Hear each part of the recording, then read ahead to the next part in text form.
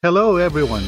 Welcome to RLCC Radio, where you can grow in your faith together with others by listening to our daily devotionals, sermons, and other audio broadcasts.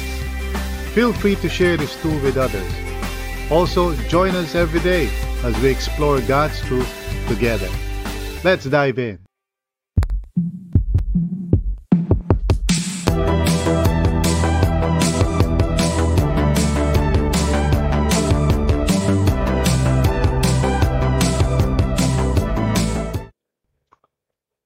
Praise the Lord once again sa opportunity na binigay sa atin ng Panginoon to be able to meditate on His Word.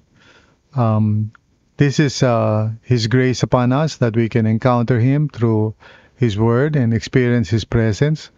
Kaya tayo po ay magkaroon ng humility na mag-respond with gratitude and with expectation.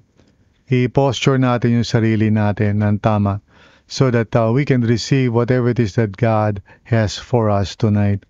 No? At I hope and pray na hindi lang po tayo basta makinig lang tapos lumilipad yung isip natin. But let's really focus on the Lord. Amen? So our topic tonight is entitled Purification versus Correction. And it is based on Psalm 22 verses 1 to 11. Now, the Christian life is a journey, you should know it by now, or, if not, kailangan malaman nyo yan. It's a journey. It's a life journey. And it's not always full of consolation. Hindi sa lahat ng pagkakataon, we are experiencing God, we are, very close to Him and so forth. Minsan, we experience desolation. Minsan, we go through periods na minsan natalos tayo, or maybe we don't feel good, o kaya spiritually we are weak, no? Now, when that happens, we need to discern why, no? Sometimes kasi the Lord is correcting us. And if so, dapat mag-respond tayo with repentance before things become worse. No, if the Lord is correcting us, then dapat we should recognize kung ano man yung kino-correct niya sa atin. Now, sometimes the Lord is purifying us, not correcting us, but purifying us, which is a totally different thing. It's an inward work of grace, and not necessarily dahil may ginagawa kang masama. But God is purifying your soul. So we need to know the difference para we can respond to Him accordingly. And, of course, it takes time and practice for you to be able to discern kung ano yung nangyayari. And often you would need a spiritual director to help you clarify, kung ano yung nangyayari sa buhay mo, para you can respond to God faithfully. Sa RLCC, we have pastors, of course, who are equipped to guide you kung kinakailangan nyo ng ganong klaseng co-discernment. Okay? So, I'd like us to look at Psalm 22, and this is an important psalm kasi parts of it are actually quoted in the New Testament, especially during the crucifixion of our Lord and Savior Jesus Christ. But we want to look at the psalm in itself, not as a Christological psalm, but as a psalm na, depicting a righteous person who's going through a time of desolation, sa buhay niya. And so we want to understand yung kanyang mga sinasabi so that we can more or less see or understand kung ano ba ang itsura, ng purification versus correction. So let's study muna verses 1 to 11. Like I said, medyo mahaba to hanggang verse 31. But let's just look at verses 1 to 11. Sabi sa verse 1, my God, why have you forsaken me? So you remember that's part of the 7 last words. Why are you so far from saving me, so far from the words of my groaning? Oh my God, I cry out by day, but you do not answer, by night, and am not silent. Yet you are enthroned as the Holy One. You are the praise of Israel. In you our fathers put their trust. They trusted and you delivered them. They cried to you and were saved. In you they trusted and were not disappointed. But I am a worm and not a man, scorned by men and despised by the people. All who see me mock me, they hurl insults, shaking their heads. He trusts in the Lord. Let the Lord rescue him. Let him deliver him, since he delights in him. Yet you brought me out of the womb. You made me trust in you even at my mother's breast. From birth I was cast upon you. From my mother's womb you have been my God. And finally, do not be far from me, for trouble is near, and there is no one to help. Purihin ang Panginoon. We'll just stop there for a while. There's more, of course, in this psalm. Pero tayo po ay manalangin, and let's pray that God would open up the eyes of our hearts and help us to understand, because maybe some of you can really relate to what this psalm is really lamenting about or crying about. So, manalangin po tayo. Father, in Jesus' name, we thank you for your word that truly reflects what some of us might be feeling at this time. Thank you, Lord, for the relevance of your word. Perhaps tonight, Panginoon, there are some who are groaning, who are lamenting, who are crying out to you, Panginoon. So, Lord, I pray na by God's grace, let this passage speak to us and teach us. Lord, that we may know you more and love you more and trust you more and serve you more. So, tulungan niyo po kami by your Holy Spirit. Gabayan mo kami, Panginoon, in Jesus' name. Amen and amen. Okay, so we want to talk about purification versus correction. Now, how would you know that you are going through purification and not correction? So we're talking about yung mga experiences natin in our lives as followers of the Lord, na minsan may mga nangyayari sa atin na negative, no? Buti sana kung lagi na lang na parang, nararamdaman natin ang presensya ng Panginoon, our prayers are answered quickly and so forth. We are being blessed. Everybody likes those kinds of consolations. But there are times na hindi ganun yung nangyayari. Sometimes we pray and it seems like parang walang nangyayari doon sa prayer natin, or we feel na parang God is not there. So, we need to discern that. Now, of course, may mga pagkakataon na the reason bakit nagkakaganon, bakit na parang dry tayo and everything, is because we are being corrected by God. In other words, there's something na ginagawa natin that we need to realize, and the Lord is, rebuking us or correcting us sa direction ng buhay natin. Maybe we're being complacent. Maybe we're being lazy. Maybe we're sinning. So, sa ganung pagkakataon, it's really correction, no? Not purification. And so, we want to talk about yung, how would you know kung purification, hindi correction? So, there are basically 5 signs that I see in this passage that we looked at. And together, they give us, a more or less basis for discerning na, okay, God is purifying my heart. Okay? Wala namang sin sa buhay ko. I'm not committing any sin. But the Lord is allowing desolation,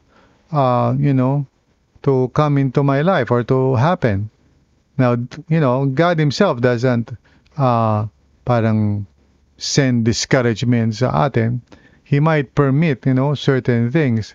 Even the evil one. But, kailangan maunawaan natin if purification is happening, it's really more of a form of consolation sa atin because God is working in our hearts. He is purifying us. So, unawain natin kung ano tong mga signs na to. And you can use it to determine, let's say, if you, right now, you feel these things, so all of these signs would be true if you are being purified by the Lord. You're not being corrected. You're not being rebuked. It's not about a sin in your life. but rather God is working in your soul to make you the kind of person He wants you to be. And sometimes it would require pruning and purging sa buhay mo, which can be painful. Pero something good is happening. So tingnan natin yan, ano yung mga sign na yan. The first thing is, you're experiencing the felt absence of God. You are experiencing the felt absence of God. So, basahin natin yan, verses 1 to 5, and let me explain that. Okay? My God, why have you forsaken me? Why are you so far from saving me? So far from the words of my groaning? Oh my God, I cry out by day, but you do not answer. By night, and am not silent. Now, I want you to understand this sign, no? Malalaman mo na you are really going through purification kasi you are experiencing the felt absence of God. Now, what that means is that familiar ka sa felt presence of God. In other words, you know what the presence of God actually feels like. And so you see and you discern the difference because you can tell na there is a felt absence of God, you know? You feel that God is parang far from you and God is not hearing you. And the reason why you can say that is kasi familiar ka with the felt presence of God. Now, some people are going through parang, quote-unquote, desolation. They say na parang dry ako. But they've never really experienced the presence of God ever sa buhay nila. That's why when a person tells me na, Pastor, medyo parang boring ang Christian life ko, I usually would ask, well, was there ever a time na hindi boring ang Christian life mo? Was there ever a time na you felt really close to God? And when the person cannot really say, hindi niya maiisip, kailan ba yung last time that I felt very close to God? Wala siyang maiisip. Well, most likely it's not really a purification, it's a correction. In other words, what this person is going through is not the purification of his soul towards becoming more of the kind of person God wants him to be. It's about an area of his life most likely na kinokorek ni Lord. And the reason bakit siya nakakaramdam ng dryness and boredom, it's the consequence of his unbelief or disobedience to God, not because he's being purified. Yung mga tao na nag-go through na purification are those who are talagang pursuing a life of dedication and devotion to God. Sila yung nakakaranas ng ganyan. They're the ones who experience purification kasi alam nila there is a stark difference dahil normally nararanasan nila ang presence of God because they are devoted to God. So God gives them the consolation of His love, His peace, His joy. And then alam nila pag wala yun. Alam nila na parang things are not right because they are used to or accustomed to the felt presence of God. So normally, nangyayari ang purification sa mga tao who have really decided to pursue the Lord as the priority ng buhay nila. So if that is you, if you are a person who have decided in your heart, I want to follow the Lord, and you have experienced the felt presence of God before, tapos suddenly parang you feel dry and di mo alam, parang restless ka, wala ka namang ginagawang kasalanan, so that may be, and most likely, a purification process that God is allowing in your life to purify you and sanctify you so that you can become more and more surrendered to Him. Okay? I hope that is clear, no? So if you are disobedient to the Lord, you will not experience purification. You will experience correction. If your heart is stubborn and you want to do your own thing, you will experience correction. Now, experience-wise, parang similar siya siguro because you feel parang restless and directionless and you cannot feel God. So parang similar yun, pero magkaiba yun. Because in purification, mayroong previous experience of the presence of God. in correction, wala kang ganong experience. You cannot really say for sure that you have experienced God in your life personally. Now, the second sign is your faith in God's character is still intact or remains intact. I want us to look at verses 3 to 5 and then let me explain what that sign means.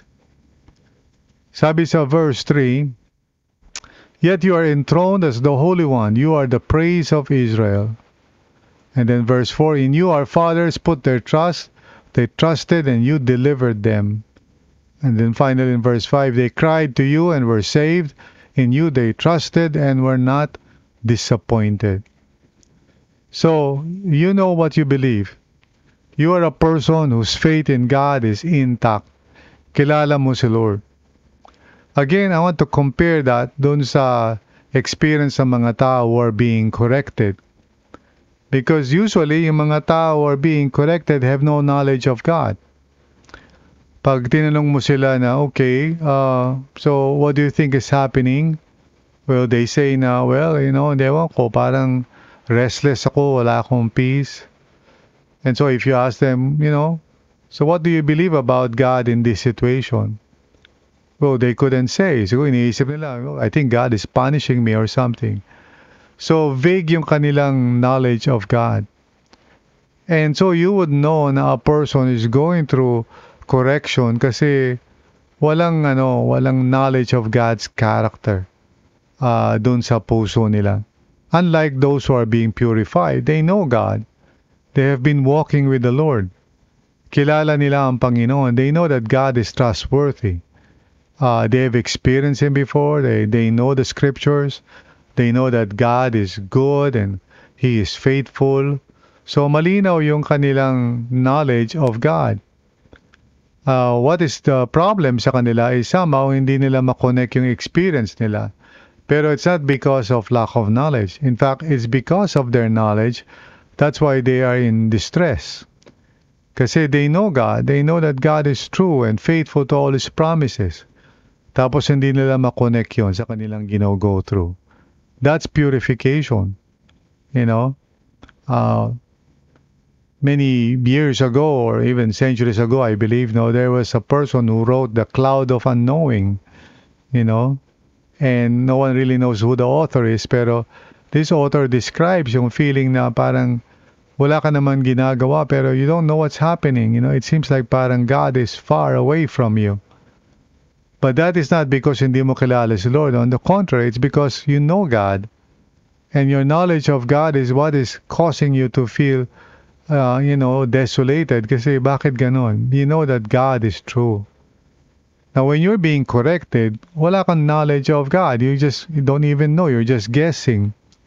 You think that God is doing this or doing that, but you don't have a foundation of knowledge of who God is.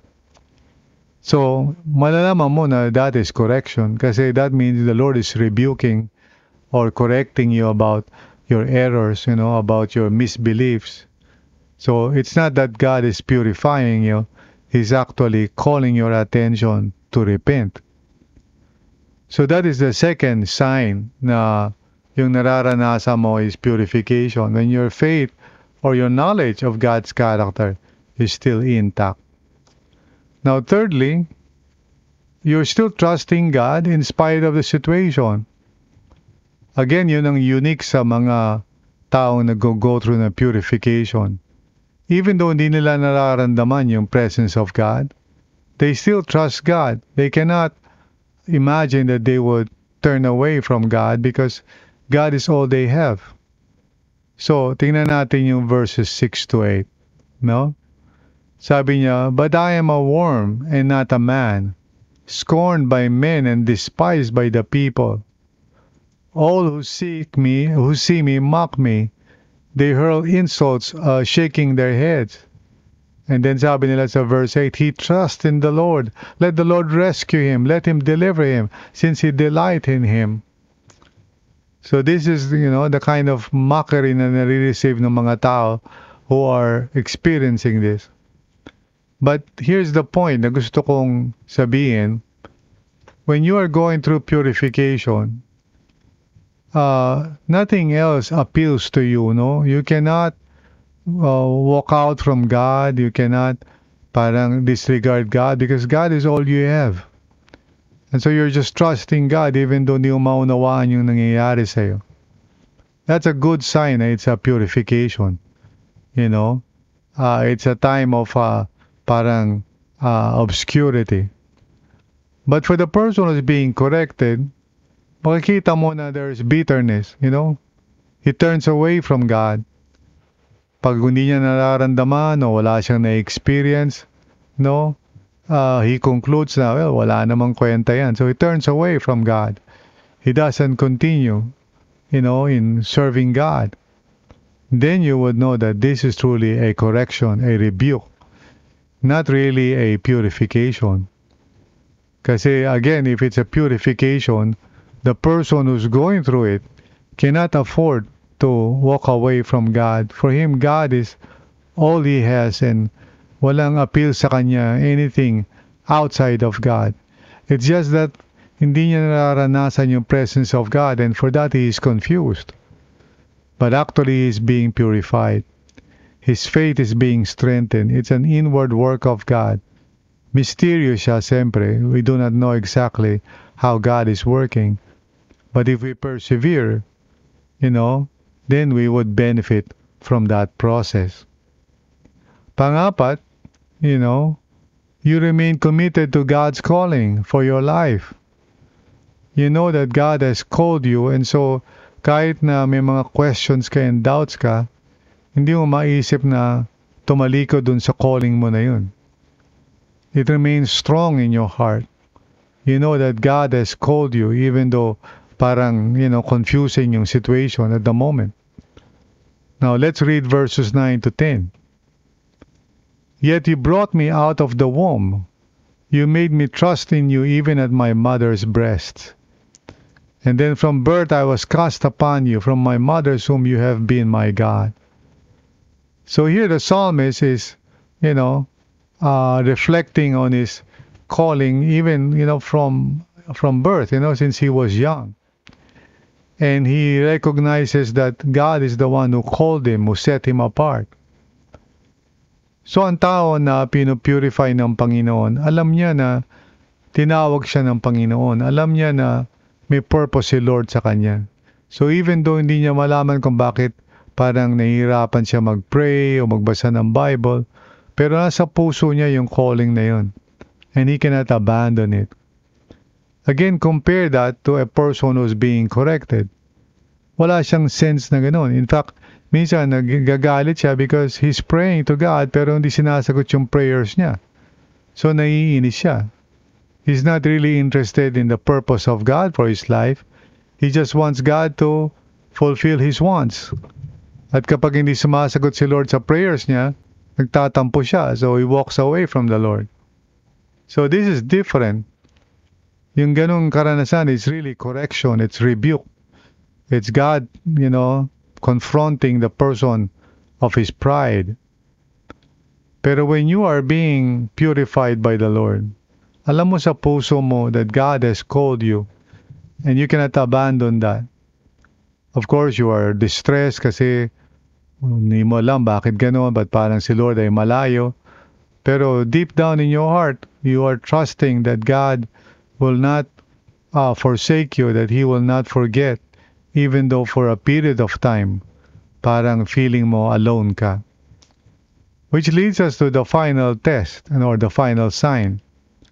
You long for God's presence again. That is your main desire and passion. You want God's presence again. So looking at verse 11, sabi ng psalmist, do not be far from me, for trouble is near and there is no one to help.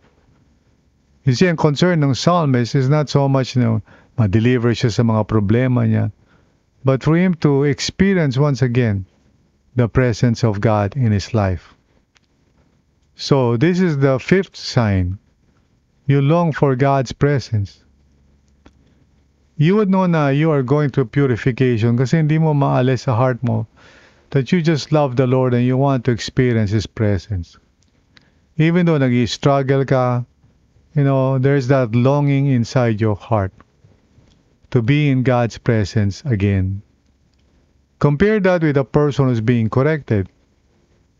Kadalasan, lalayo siya, ayaw niyang, manatili sa presence of God. Pag sa worship, natamad siya, ayaw niyang pumunta. Ayaw niya sumama sa mga small groups.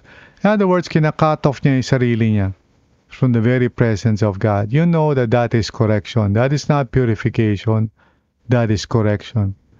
And if a person would turn from his disobedience and rebellion, he can be healed and he can be saved. Pero pag nagpatuloy siya at nire-reject niya yung correction ng Panginoon, things will become worse for him. Now, for those naman who are being purified, we need to trust God. God wants us to become the kind of people who can glorify Him. And so, at first kasi we are the ones who are really doing our best to grow in maturity and so forth. But there will come a time, na magkakaroon ng passive purification.